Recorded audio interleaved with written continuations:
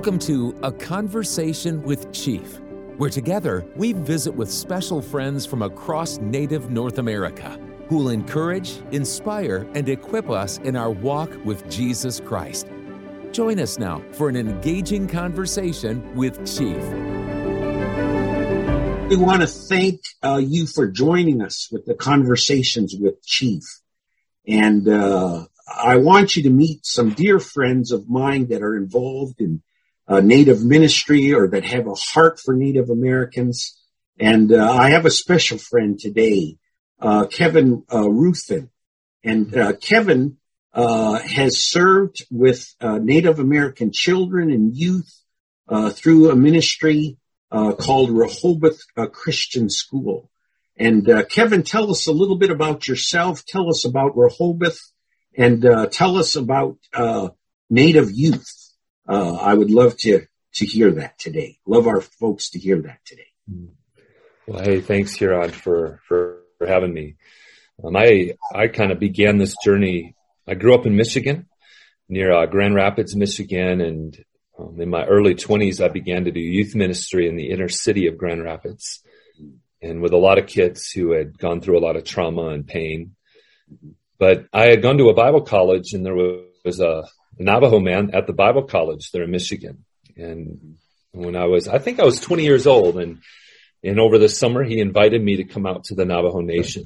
And so that summer I spent with his family near Piñon, between Chinle and Piñon on the Navajo Nation there in Arizona, kind of in the heart of the Navajo Nation. Mm-hmm. And almost the first day there was a grandma from one of the local churches who said, "My mom is really elderly and she's blind and she had fallen and she's now bedridden. And so I need to take care of her, but I got all the grandkids and the sheep to look out for. And can this young guy named Kevin move in with us for the summer and herd the sheep and take care of the grandkids?" And that was my introduction to Native American ministry and working with youth and chasing sheep and running around with kids. And how long ago was that, Kevin? That's a great question. I believe that was 24 years ago. Wow. And what a great experience.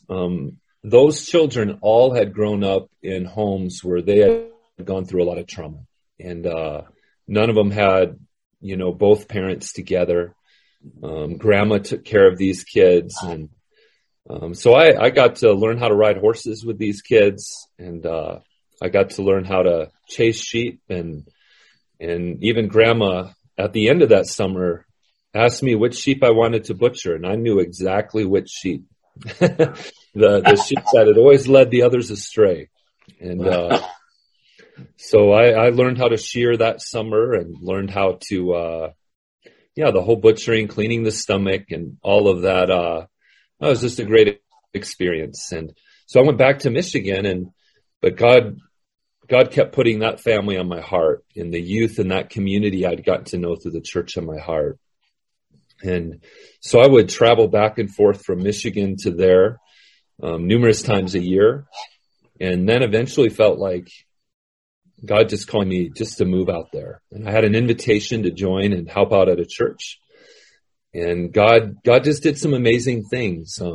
I had a little tiny car that was not going to get me around on the roads out there. But the pastor, a guy named Elmer Yazzie, he had a vehicle, and he said, "Hey, you can have my vehicle, or you can have the van when you come out here." And then I got a call from a pastor I didn't even know from in Michigan. He said, "Hey, we're praying for you, and God's told us to give you our Jeep Wrangler." And so I called this pastor out near Piñon again, and he said, "Well, our bad news, the van broke down. We don't have a vehicle for you." But God had already solved that. And so I moved out there and stayed out in the Ganado area where he had a home, and then often stayed with that family near Piñon. And so for about 2 years, I was out there before I came to Rehobeth. And since then, I've been working with young people and youth, and I started teaching Bible, and then so many kids I was working with had so much trauma in their life. There was a pastor who's, I believe, part Taos and Kiowa, Tim Sudo in Albuquerque, said, you should think about chaplaincy. And so at his suggestion, and I took some chaplaincy training, and now we have a Navajo Chaplains Corps with 18 chaplains from Gallup to Flagstaff. Wow. So, but 20 years of working at Rehobeth now, so it's crazy. My. Well, when you think of young people, and you sounds like you have had young people has been the heart of your ministry for years.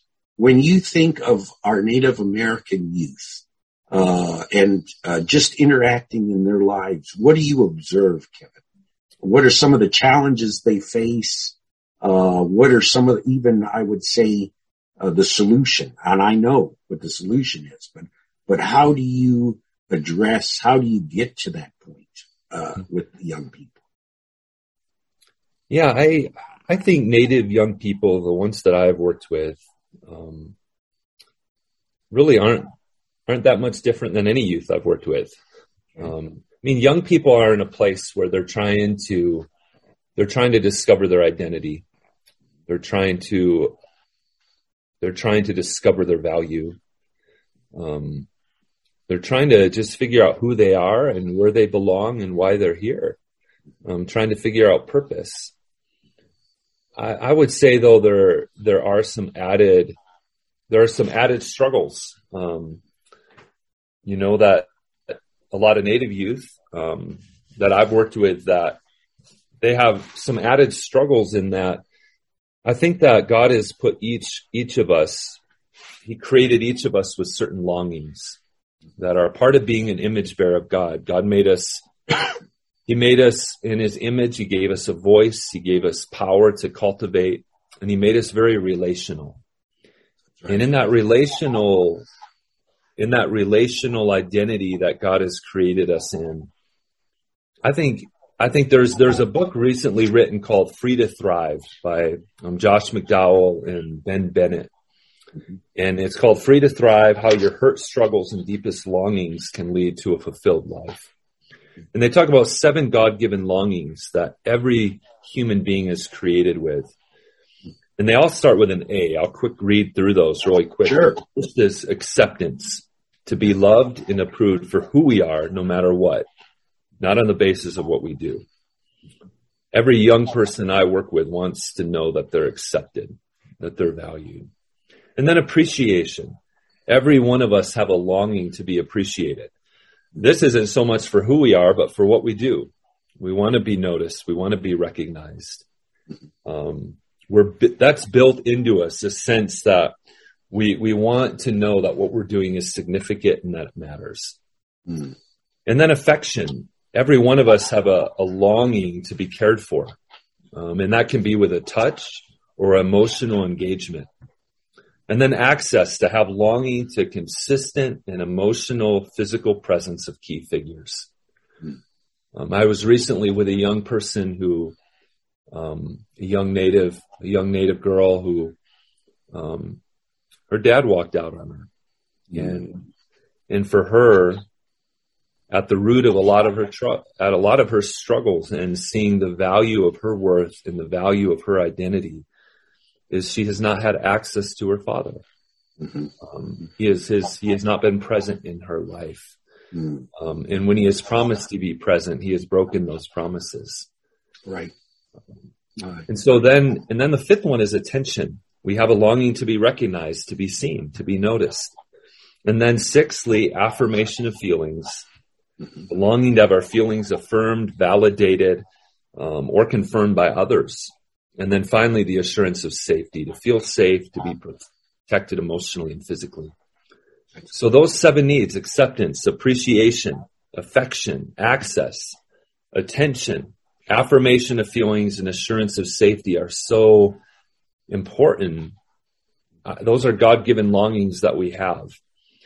And because of sin in our world, because of brokenness, none of us receive those things very well. Right. And none of us give those things as well as we ought to. I mean, you just get into Genesis chapter 4 and you already see these things falling apart. You think about Abraham's family and then his son Isaac and Jacob's family, and you already see this complete chaos and brokenness. Yeah. And I counsel a lot of young people who are struggling with a lot of suicidal ideation and grief, and almost all of their suicidal ideation is rooted in a lack of at least one of these 7 longings. Boy, that's something. Well, I totally agree with you, Kevin, is that I believe as a believer in Christ, that is one of the key things, is we know our identity. And it's so often, I think of and it's not just young people, but it's our Native people, whatever struggle, whatever battle they have gone through. When I think of Native youth, of course, we have the highest rate of, you just go down the line of suicide, of drug abuse, of whatever, than any other ethnic group. And so, so often what I hear is, well, can God truly forgive me?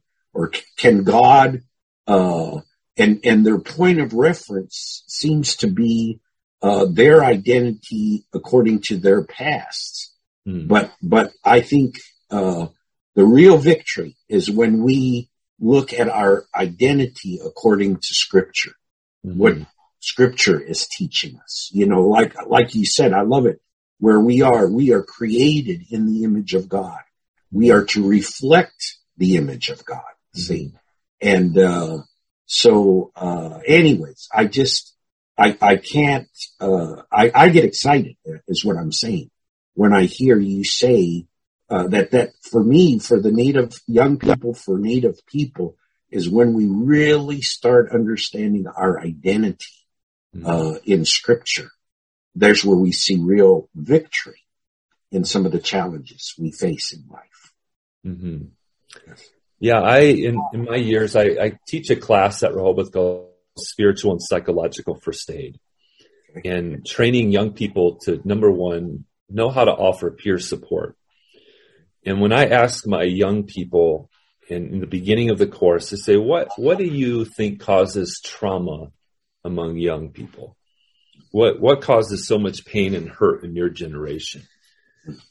And I really do link it to really 2 or 3 different things. But the primary thing that I link it to is often they're trying to find their identity in the wrong place. They're trying to find their identity in the opinions of others. They're trying to find their identity in their success or their performance. They're trying to find their identity in their body image. They've done surveys across the United States, and less than 5% of girls think they're beautiful. And so that's a big one. They try to find their identity in their talents or in a relationship. That's a dangerous area. They say that for a boy, if he's dating while he's in high school, he has an 8 times higher suicide rate.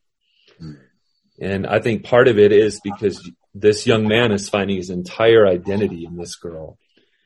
And that girl's not going to be able to meet his ultimate need. Yes. And a lot of young guys and young people that I see dating, they often have so much brokenness in their life, and they're looking to this other person to find that healing and this wholeness. And so they're already vulnerable.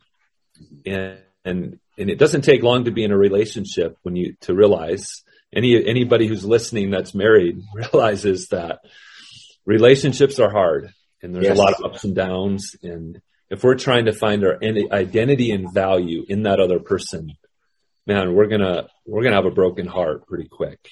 That's right. And it's going to lead to trauma. Another big thing I see among young people is they're trying to find their identity in their sexuality, and in their gender. We live in a culture where, your gender identity is often seen as this is the core of who you are. And this is a place where you can find wholeness if you just step into a certain community. So the LGBT plus community especially really promotes the idea that this isn't just a struggle, but this is your core identity. And so I've seen that as something that's really accelerating really quickly right now among a lot of young people that I work with. But often people do find their identity. I think in the two things that people find their identity in that I think is most dangerous is when they look at their sins or their failures or their hurts, how they've been wounded. Yes. And they try to find they see their entire identity as that. Maybe they've been abused. And so then they begin to feel like it's their fault or they have no value. They have no worth. I mean, young people tend to be very egocentric. And I think even God wired us in one of the ways that we cope with things and we work through things is if somebody's hurting us and God's created us in his image to have power. And obviously if you're a young person and you're being abused by somebody older, mm-hmm. there's a power imbalance there. Mm-hmm. And one of the only ways you're going to cope with it as a child is to assume, well, it must be my fault. Because if it's my fault, then maybe I can stop it. Maybe there's something I can do to stop it. And that just damages the psyche. It just damages their sense of self-worth, their sense of self-identity.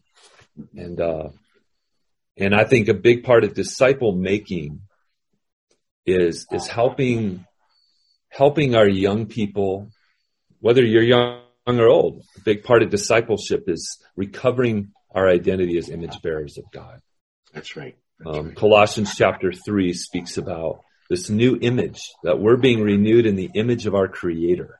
Mm-hmm. And that's the process of discipleship. And it's interesting, the word image in Hebrew is tselem, or tselem. I think hard word to pronounce, but that word, it's all about, it was an image that would it was a physical image that would represent an invisible deity. Mm. And it was often, you would see these images in the Middle East. You go to Israel today, you go to Jordan, you go to Egypt, and you see a lot of these carved images of the gods that they worship. And they're massive and they're huge. And when people worship those images, it wasn't so much they were worshiping the image, but they believed the image represented the actual presence of the deity that they were worshiping. And God tells his people, I don't want you to make any carved images. And the reason is he already has images on this earth. You and me as human beings, we're the image of God. And we were made in his image to represent him, to reflect him. And so knowing that identity, recovering that identity in our lives gives us a value that even if I have been hurt, even if I have failed, I am made in his image. And because of that, I have a value and I have a dignity that nobody can take away from me. That's right. That's great. And so it's helping kids recover that. Yeah. Excellent. Well, I appreciate, Kevin, just all that you have shared. I know it will be of great value to those that are listening. My heart goes out to our Native people. I always share where I am a fifth generation follower of Christ among my dad's people. It began in the 1700s that my great-great-great-grandfather was one of the first Mohawk chiefs to embrace Christ. And now I am a grandpa. I'm a dad. I have 2 kids. I've got 6 grandkids. And I look at my grandkids and they're anywhere from 6 to 20 years old. And they're the 7th generation within our family that are followers of Christ. So when I look at the generation today, the youth generation, my heart goes out to them. And I just pray that the power and the authority of God would flow through their lives in a greater way than it has even in our lives, you know. So what I would say, Kevin, in closing, would you pray for us? Would you pray for the Native youth?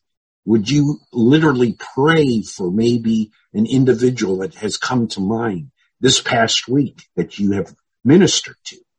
And then we'll join along as we hear these names to come along and pray for the Native American youth. Okay?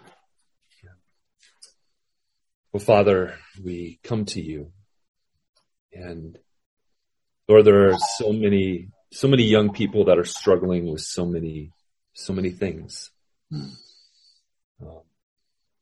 I met with a young person just this past week who had a sibling try to take their life. So much hopelessness, so much fear, so much guilt, so much shame. I'm reminded of I believe it's Psalm 40, where David says, "You took me out of the miry clay, you put me on a rock." Lord, we all know what it's like to drive on muddy clay roads, and your tires spin and you don't go anywhere. There's so many young people that's where they're at in their life right now, when they're trying to figure out who they are and why they exist and for the purpose that they're on this earth, and they're just trapped in the clay. But David said, you pulled me up out of the clay. Yes. Put my feet on solid rock, and you put a new song in my mouth. Yes. And many will see and they will fear and they will put their trust in God. And I pray that for the young people. You would raise up people. You would raise up people across Native America, Lord, that would have a passion to reach young people. Yes, Lord. You would raise up more laborers. Jesus, that's your prayer request. You said the labor is great, but the laborers are few. The harvest is great, but the laborers are few. Please pray that the Lord of the harvest would raise up laborers. And I pray that you would do that for the young people, but I also pray that you would raise up laborers among the young people. Yes. And you would work in their hearts and in their lives. You would put a new song in their mouths and in their hearts. And I know even at this moment, Lord, there are probably young people across our nation and Native American communities that are wondering, even today, whether their life is worth living. They're wondering if they can even make it through another day. And you know each one of those young people across our land, and we just ask that you would intervene. Yes, Lord. We ask that you would move in their hearts and in their minds, that you would speak to them by your Spirit in a way that only you can. You would move them towards hope. Lord, I thank you that our young people, they have a hope, and it's in Jesus Christ. Yes, Lord. And no matter what's in our past, no matter what we've done wrong, no matter the guilt we carry, no matter the wrongs that have been done to us, we thank you that you sent a Savior that can heal us, can make us whole. We thank you that you're a Savior who left the 99 to go after the one. That's right. And so we know there's a lot of those ones that are all across Native America today. That's right, Lord. And we know that you love them and that you're going after them. Yes. Help us to know how to better partner with you in that. Give us more obedient hearts and spirits that are more filled with your Spirit, that we might be more effective in reaching the one. Yes, Lord. In Jesus' name we pray. Amen. Father, I just pray, and I agree with Kevin. Lord, I just thank you for the love and the passion that you have for our Native American people. I thank you, Lord, for our youth. I thank you, Lord, for those young men and those young women, Lord, that are just starting out in life. Lord, like Kevin said, they're full of questions. They're full of wanting to know what life is all about. Where is the hope? Where is the joy? Where is the right? Where in a world of wrong? And Lord, I just pray. I pray that by the power of your Holy Spirit, that you would just really show truth in their lives, Father. And I pray that you would draw them to yourself. Lord, I think of scripture in Ephesians where it says, blessed be the God and Father who has blessed us with every spiritual blessing in the heavenly places. Mm-hmm. Father, I just pray that you would just pour out your blessing, Lord, upon our people, upon our young people. Father, give them vision, Lord. Give our nations vision. And Lord, I pray that you would lift up leaders, Lord, that would make an impact, not only in their churches, but in their homes, within their tribal communities, within the tribal government, within the cities, whatever it is, Lord. I pray that you would raise up a warrior generation like Paul that says that I'm not ashamed. And so thank you for this dear brother that has committed his life to serve among our native people. And Lord, I just pray that you would go before him, that you would just open more opportunities to serve. Thank you, Lord, for faithfulness. In Jesus' name, amen. Amen. Thanks, Kevin. I appreciate your time. I appreciate your stories. It's been a blessing. Thank you. Well, thank you, Huron. And if I could just say one last word in that. Yes, sir. You know, my wife is Navajo. I married into the Navajo tribe. I have 3 sons of my own. And I think the most important key for our young people is parents. Yes. And, that as parents, we learn how to accept our children, how to appreciate them, how to give them the affection, how to give them the access to us that they need so badly. Give them the attention, affirm how they feel, and give them the assurance of safety. I think that's so crucial. And as teaching 20 years, I can say the number one thing that makes a difference in the kids I teach is their home life. That's right. That's right. Excellent. Thank you, brother.